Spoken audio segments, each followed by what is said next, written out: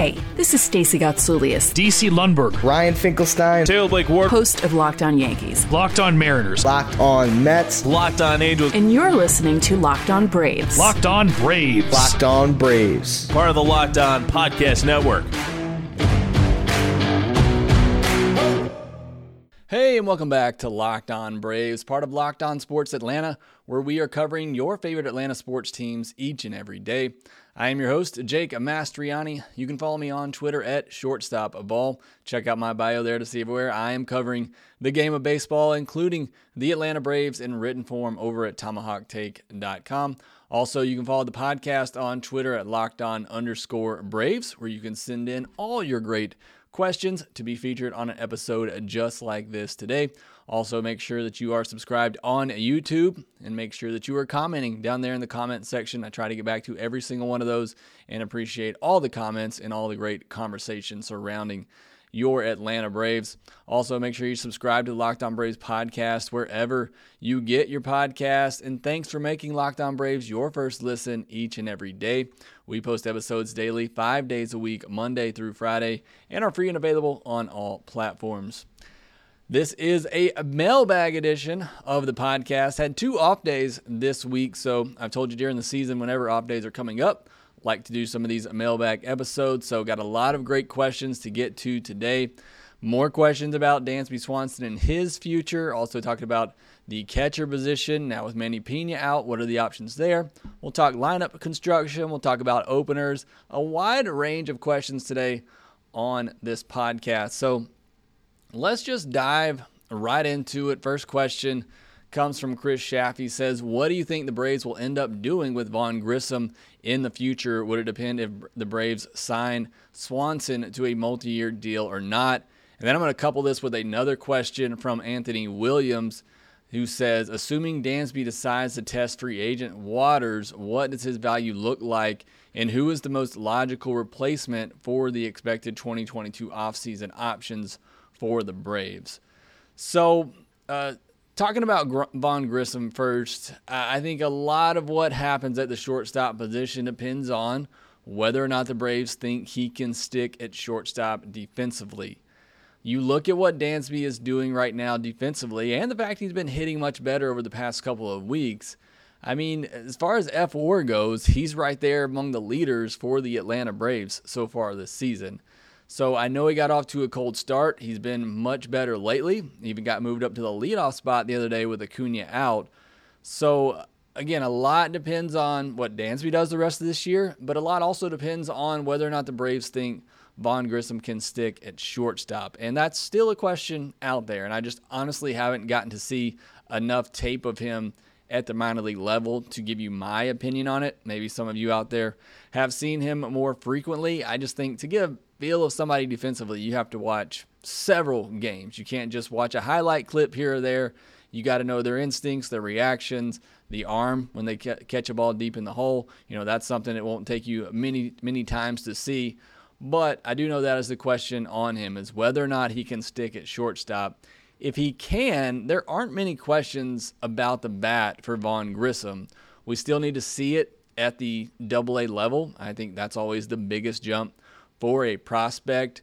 But the bat-to-ball skills seem to be there. Right now he's slashing 286 with a 390 on-base percentage at high A. Not slugging for a high percentage, has 2 home runs, but has 5 stolen bases. He's walked 12 times and struck out just 16 times. So again, would actually be a nice breath of fresh air to the Braves lineup, a lineup that is mostly dependent on home runs and strikeouts and not a lot of walks.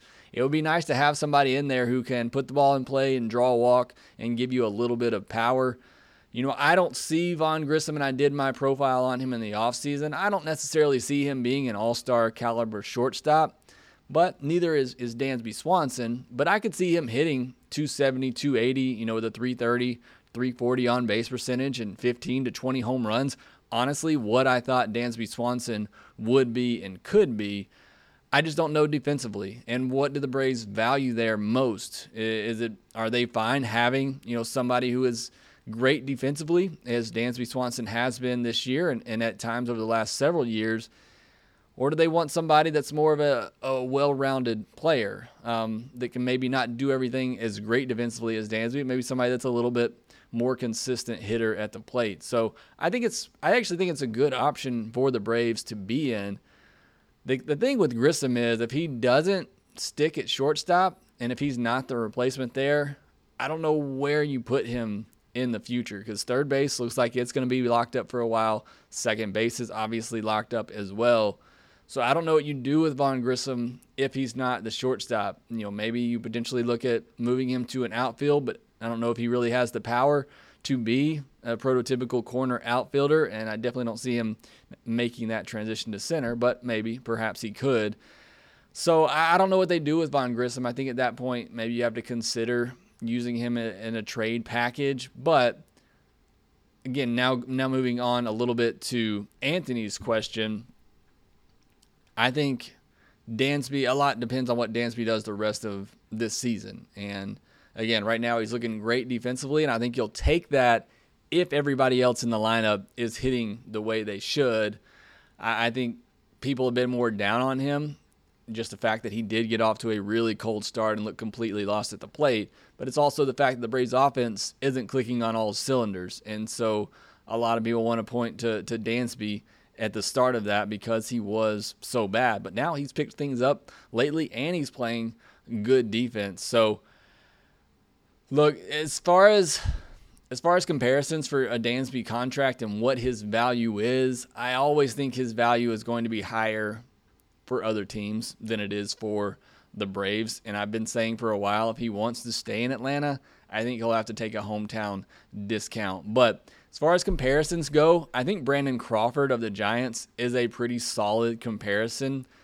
Both guys, hit 250, 310, 315 on-base percentage.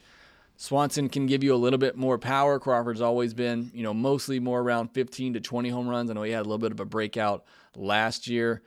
And both give you great defense. Brandon Crawford's been a Gold Glove winner. Dansby hasn't quite been there. He might get there this year. He keeps going the way that he is.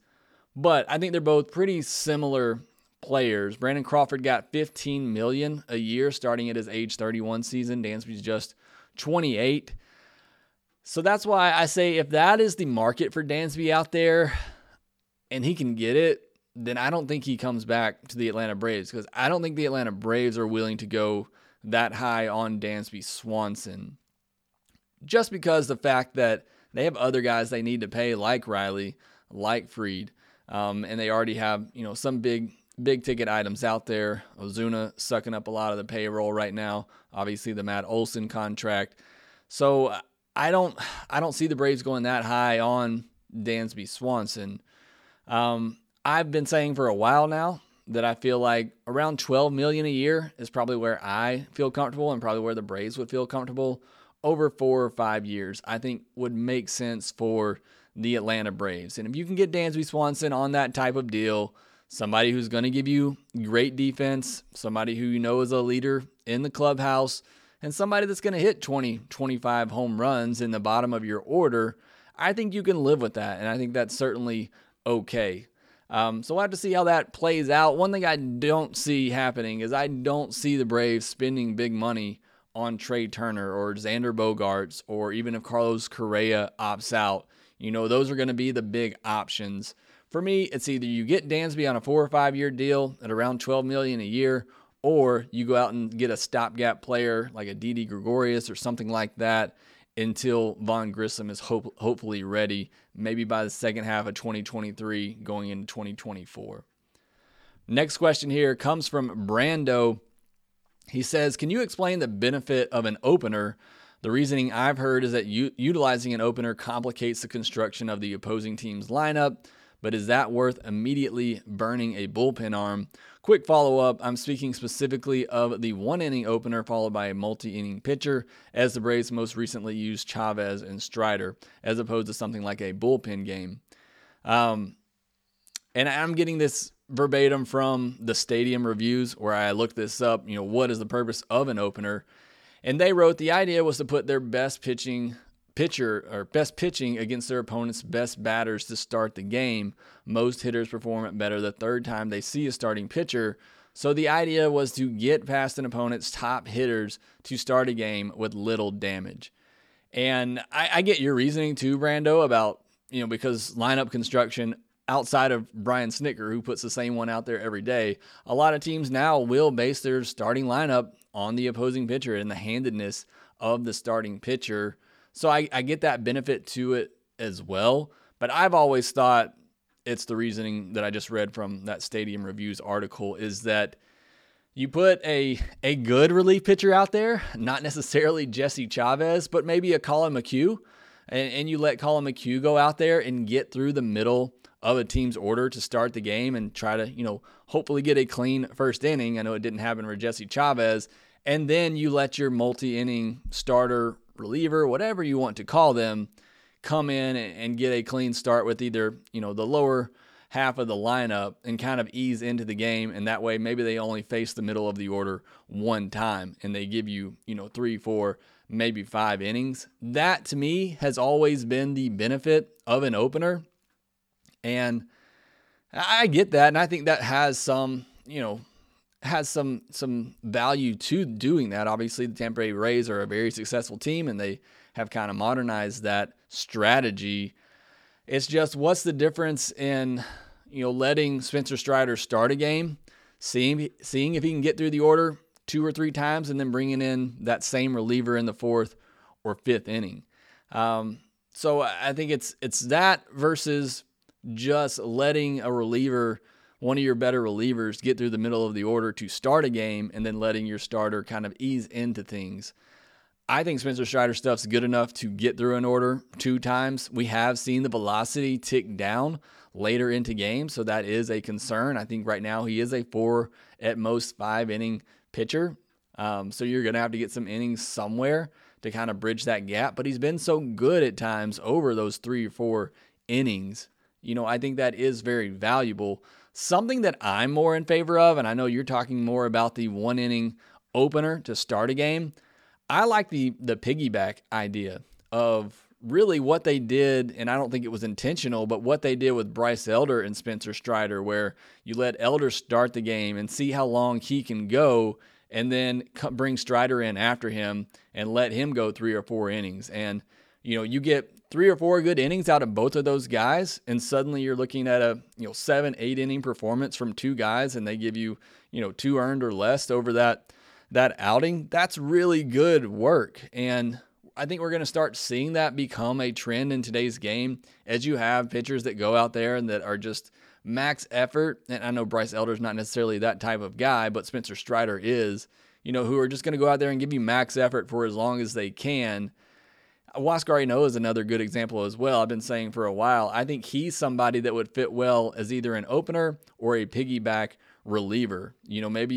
I think Strider and Ynoa's repertoire is too similar to use them back to back, but I could see using Ynoa as somebody who starts the game, maybe gets through an inning or 2, and then you bring in somebody else, to try to give you the next 3 or 4 innings. So that's a long-winded way of saying I think the opener is more so just for somebody who's maybe not stretched all the way out, somebody you don't want going through the middle of the lineup 2 or 3 times to help get them through that first lineup the first time through, and then bring them in, like I said, towards the bottom half of the order and kind of ease them into a game. So sorry I got a little long-winded on that one, but that's kind of my explanation of the opener. But I love that question. I love that topic. If y'all want to discuss it more, let me know down in the comments section on YouTube. Take some more questions next. Before we do that, let me tell you about our friends at Built Bar. Imagine dipping your finger into that plastic tub of birthday cake frosting and then opening your eyes and realizing that was only 150 calories and 16 grams of protein. That is what it is like to eat a birthday cake puff from Built. And I just received my birthday cake puffs in the mail. Here's one right here. And I have never had anything like this before. They're available right now, and I can't promise you how long they will be there. So make sure you go to built.com and get them today. And if you haven't tried the puffs, I'll let you in on a little secret. They are chocolate-covered marshmallow protein bars. Yeah, that's right. Chocolate-covered protein bars, delicious flavored marshmallow covered in 100% real chocolate. Make every day your birthday with Built's birthday cake puffs. Built has taken the delicious experience of biting into a fresh slice of birthday cake, enrobed it in 100% white chocolate, and added sprinkles. With 150 calories, 16 grams of protein, and 9 sugars, this limited time flavor is an amazing option if you are looking for a healthy way to get flavor and variety in your day. Go to Built.com and get birthday cake puffs now. And use the promo code LOCKED15 when you go to Built.com to get 15% off your order. Again, that's LOCKED15 at Built.com for 15% off your order. Continuing our mailbag questions here. The next one comes from VT Murdoch. He asks, Chadwick Tromp has hit well in the minors. Could you discuss the catcher options? Also, Alex Anthopoulos will need to trade for a starting pitcher as he may have overestimated his starting pitching options. I'll start on Tromp here. For now, it's going to be Travis d'Arnaud and William Contreras. They are going to split duties there. You'll probably see Contreras get 2 starts a week on a full schedule week. I kind of wish Contreras would get a little bit, a few more at bats, but with the catching depth being a little thin now with Manny Pena out for the season, you can't really risk that, and you need Contreras there. And like I said, he'll probably get 2 starts a week to give Travis a break. Tromp has been great, and he has great insurance. I mentioned this on the podcast the other day when talking about the Manny Pena injury. I'm so glad the Braves got Tromp back because he has big league experience, and he has great insurance, and he is hitting really well right now at the minor league level. 7 home runs in his last 8 games or something like that. If anybody else goes down at the catcher position, then the Braves will probably have to go out and find another veteran. Hopefully we don't go through the merry-go-round like we did last year with all the catchers that they brought in. Stephen Vogt, Kevin Smith, some really rough times there at the catcher position. And that really worries me because Travis d'Arnaud has had some health issues over his career. Really can't afford for anybody else to get injured at that catcher position. But right now they look okay with Travis, Contreras, and Tromp there to back them up at AAA. As far as the starting pitcher goes, trading for a starting pitcher, the Braves are really fine at the top 4 right now, I believe. Fried, Morton, Anderson, and Wright. I think all those 4 will be fine all season. As long as they stay healthy, I think they'll be a solid part of the rotation. Finding that 5th starter right now is a bit questionable. That's why I kind of would have liked to seen Alex go out and get another veteran back to the rotation starter. I think the Braves have some options. You just need some guys to step up, whether that be Tucker Davidson, Kyle Muller, maybe Bryce Elder gets another shot. I know his last start at Gwinnett was not great, but they really just need somebody to step up and take hold of that 5th spot. Luckily, with all these off days, they haven't needed it right now. Or Spencer Strider, as we just talked about, using an opener and Spencer Strider in combination to get through that 5th spot in the rotation. Perhaps that's his role going forward. So I don't think he needs to do anything right now once we get towards the trade deadline. Again, I wouldn't hate the idea of going out and getting another veteran reliever for the back of the rotation, somebody that can give you, 4 or 5 quality innings each time out. Daniel Hodges says the Braves have really stepped their game up the last 3 series. However, I believe if we are to pass the Mets, we can't just keep winning 2 out of 4 or 2 of 3 every series. They need to put up a good stretch where they get really hot. Do you see the Braves catching fire soon? So really similar to last year, the Braves just kind of hovered around 500, and then they went on that great streak of games, in August, September. There's a stretch of games coming up for the Atlanta Braves where they really have a chance to get hot. They play the Marlins, Phillies, Diamondbacks, Rockies, A's, Pirates, Nats, and Cubs. That's a 29-game stretch they have coming up after this series with the Brewers. If they play to their potential, and that's really been the issue and the question all year long, but if they play to their potential, I could see them going 19-10 in that stretch and really making up some ground and getting, back in the division race.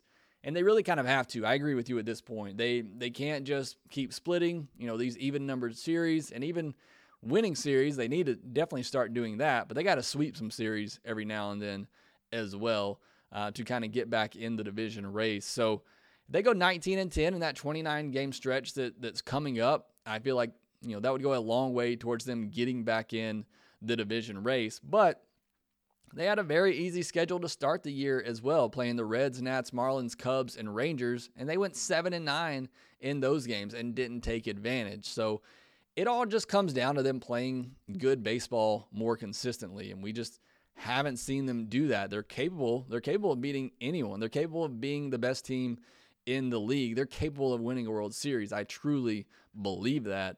They just have to start playing consistently good baseball more often. And we just haven't seen it. We'll see them play one good game and then they'll fall back the next two games. So it's all just up to them and whether or not they're going to break out, play consistently. But they do have a good stretch of the schedule coming up that affords them that opportunity. If they can stay locked in, again, play good baseball, I could see them going on a hot streak like that.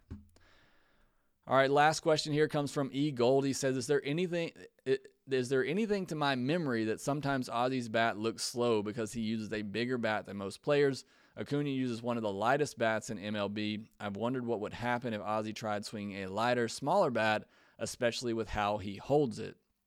So this bat right here, this is actually an Ozzy Albies bat from his days in the minor league. Somebody had a friend who played in that league that gave that bat to me.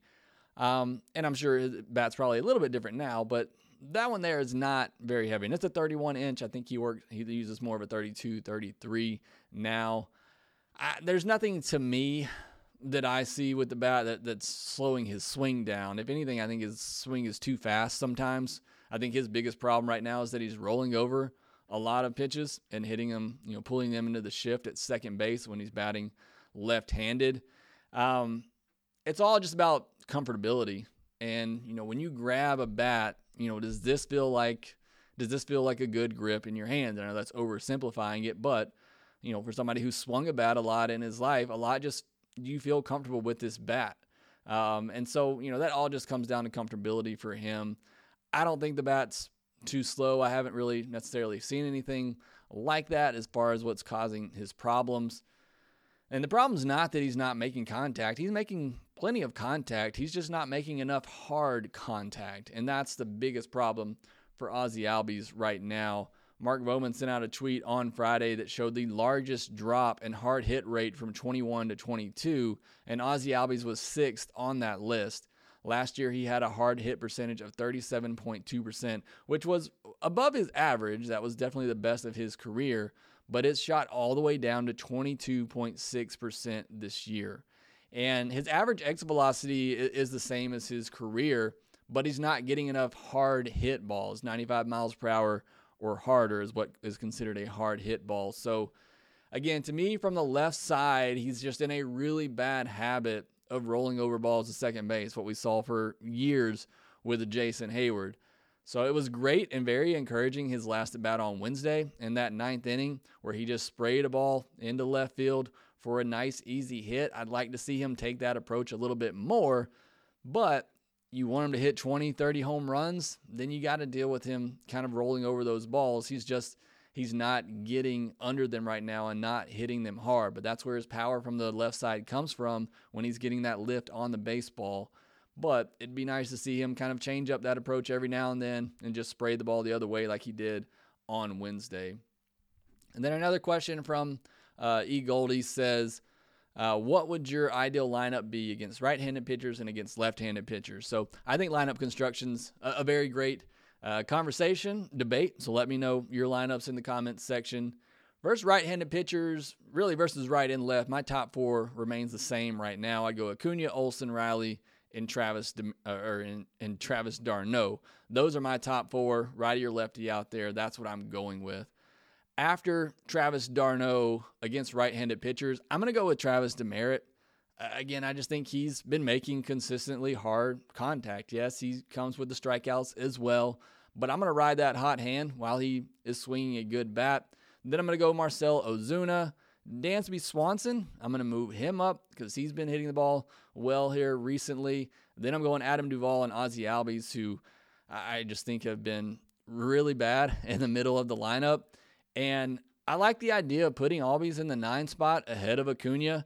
I think it really kind of helped get Dansby Swanson going. Maybe it can do the same for for Ozzie Albies as well. You stick him in that 9 spot.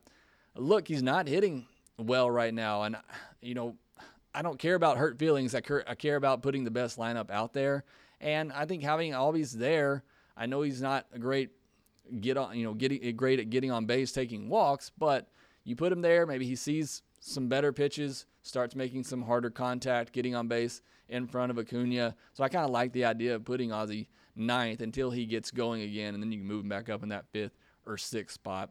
Against left-handed pitchers, again, Acuna, Olsen, Riley, Travis d'Arnaud. Then I'd go Ozzie. He's notoriously been better against left-handed pitchers, so I'd put him back up there in that 5 spot. Then I'd go Ozuna. Then I'd go DeMeritt, Duvall, and Swanson. So that's how I would shake up the lineup versus right-handed, left-handed pitchers. Let me know how you would do it in the comments below. All right, next I want to preview the series or the Friday night game versus Max Fried and Yu Darvish. Before we do that, let me tell you about BetOnline. Our partners at BetOnline continue to be the #1 source for all your betting needs and sports info. Find all the latest odds, news, and sports developments, including this year's NBA playoffs, Major League Baseball scores, fights, and even next season's NFL futures. That's all the NFL schedule. Came out the other day. Some people were excited about that. BetOnline is your continued source for all your sport wagering information. From live betting to playoffs, esports, and more. Head to the website today. Use your mobile device to learn more about the trends in action. BetOnline, where the game starts. Speaking of starting on Friday night, Yu Darvish will be starting for the Padres and Max Fried for the Atlanta Braves. Max Fried has 2 career starts against the San Diego Padres, 16 innings pitched, only 7 hits, and no walks allowed, just one earned run and 11 strikeouts. Last September, he threw a complete game shutout against the San Diego Padres, so hopefully we see more of the same there. Jorge Alfaro is 3 for 10 against Fried. Manny Machado, just 1 for 7, but that one hit was a home run. Again, I talked about it on yesterday's podcast. Manny Machado is a Braves killer. You got to try to limit the damage that he can do. As far as Yu Darvish, he has 5 career starts against the Braves. He's 3-1 with a 3.30 ERA in 30 innings pitched, 24 hits, 8 walks, and 42 strikeouts. That's 42 strikeouts in 30 innings. You got to do a better job of limiting those strikeouts. Back on April 17th of this year, Yu Darvish went 6 2/3 innings, allowing just 1 earned run on 4 hits and no walks with 8 strikeouts. Marcell Ozuna is 5 for 16 with a home run against Darvish, so maybe that will get him going. Albies is 3 for 15. Swanson just 1 for 11. And if you were thinking about Orlando Arcia getting back in the lineup after his big Wednesday night, he is 0 for 11 in his career against Yu Darvish. So hopefully Acuna is back in the lineup. If so, it'll probably be at DH. I was trying to wait and see late in the day if we got some news on Acuna, but as of this recording, I have not heard anything yet on him, but hopefully he will be in the lineup Friday night. That will do it for this episode of Locked On Braves. Be sure to follow us on Twitter at LockedOn_Braves. You can follow me at ShortstopBall. Rate, review, and like the podcast wherever you get your podcasts, and subscribe to us on YouTube as well, and we will talk to you next time. Hey, this is Stacey Gotsoulias, DC Lundberg. Ryan Finkelstein. Taylor Blake Ward. host of Locked On Yankees, Locked On Mariners. Locked On Mets. Locked On Angels. and you're listening to Locked On Braves. Locked On Braves. Locked On Braves. Part of the Locked On Podcast Network.